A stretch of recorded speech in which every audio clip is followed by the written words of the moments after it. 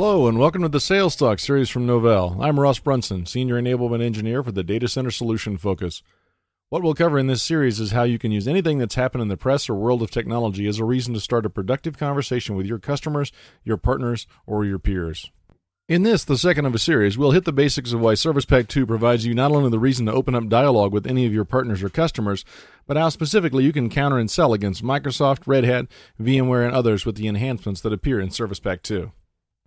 In general, Service Pack 2 helps you close prospects and get customers further engaged by providing a series of enhancements to the code and the product that result in higher availability, better stability of an already very solid product, and further cost savings. We all know that projects have a budget, and oftentimes some or a large part of that budget is dedicated to expensive proprietary solutions that can typically be replaced with less costly enterprise open source solutions. In many cases, deploying enterprise open source solutions will help customers to move allocated budget dollars over to spend more on hardware, services, and other projects, a win-win for all involved. We'll discuss next in some detail the various areas where Service Pack 2's enhancements will show Linux in general and SUSE Linux Enterprise in specific to be a more cost-effective solution to customers' needs. VMware. For customers who have already standardized on VMware as their virtualization platform, using SLES at the guest presents significant advantages, such as the VMI enhancements to the kernel in Service Pack 2, which enable SLES as a VMware guest to outperform Red Hat and Windows Server 2008. These advantages were recently confirmed not only by Network World's lab testing, but also by VMware itself. The testing results show improvements in the kernel, MySQL, Spec JBB 2005, and other tests that range from 6 to 72% of an advantage depending upon the benchmark. Mix those numbers with the ability to manage SLES VMware guests with VMware Virtual Center, Novell's ZenWorks virtual machine management modules, and others, and you have truly the perfect guest operating system.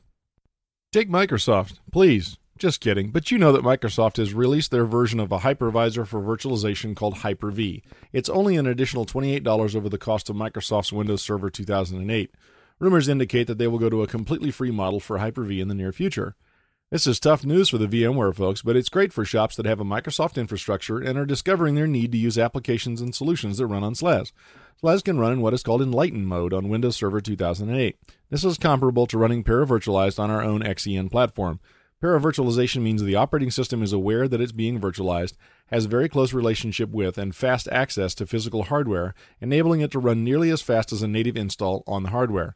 In addition to being the only supported version of Linux from Microsoft's Hyper-V, Microsoft and Novell have jointly developed the code to make this integration possible, and now Windows Server 2008 can run in Paravirtualized mode on SUSE Linux Enterprise Server 10 Service Pack 2.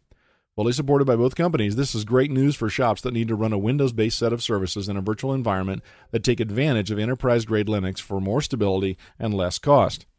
In the words of IDC Vice President Janet Waxman, this offering is a net win for channel partners who can now offer their customers a fully supported and optimized virtualization solution for mixed Windows and Linux environments.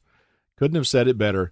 Go to www.moreinterop.com to get all the details about how Microsoft and Novell are helping their joint customers get home closer to 5 p.m. than ever before. Red Hat. Up next is how Service Pack 2 can help you competitively sell against Red Hat. Not only is SLES more cost-effective at every level of subscription and support than Red Hat Enterprise Linux, it also offers features at each level of the product that end up costing you lots extra for Red Hat's products. For example, at the basic level of subscription, both go for $349 retail, while SLES gives you up to 32 sockets of any type of processor and unlimited virtual machines for the base price. Red Hat restricts you to 2 processors and artificially limits virtual machines to just 4 at the same level. Extending your subscriptions to 3 years for both products means even more cost savings, up to 12% lower for SLES, not counting volume discounts and special deals. In order to even up the disparity in capabilities for processors and virtual machines, you need to get Red Hat's Advanced Platform product, which with a standard subscription comes in at $1,499 a year and slightly over $4,000 for 3 years. This is for essentially an unrestricted version of their server product. In contrast, SUSE Linux Enterprise Server offers the same capabilities as Red Hat's Advanced Platform at a cost savings of more than 50%. We add this to SLES's capability as a perfect guest on Microsoft's Hyper-V, our support of VMware via the VMI enhancements to make SLES a clear leader on all accounts. That finishes our coverage of how Service Pack 2 can help you increase revenue and sell against the competition and concludes our discussion of Service Pack 2.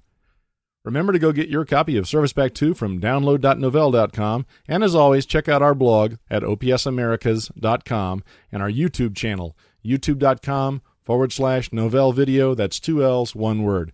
Thanks and have a lot of fun.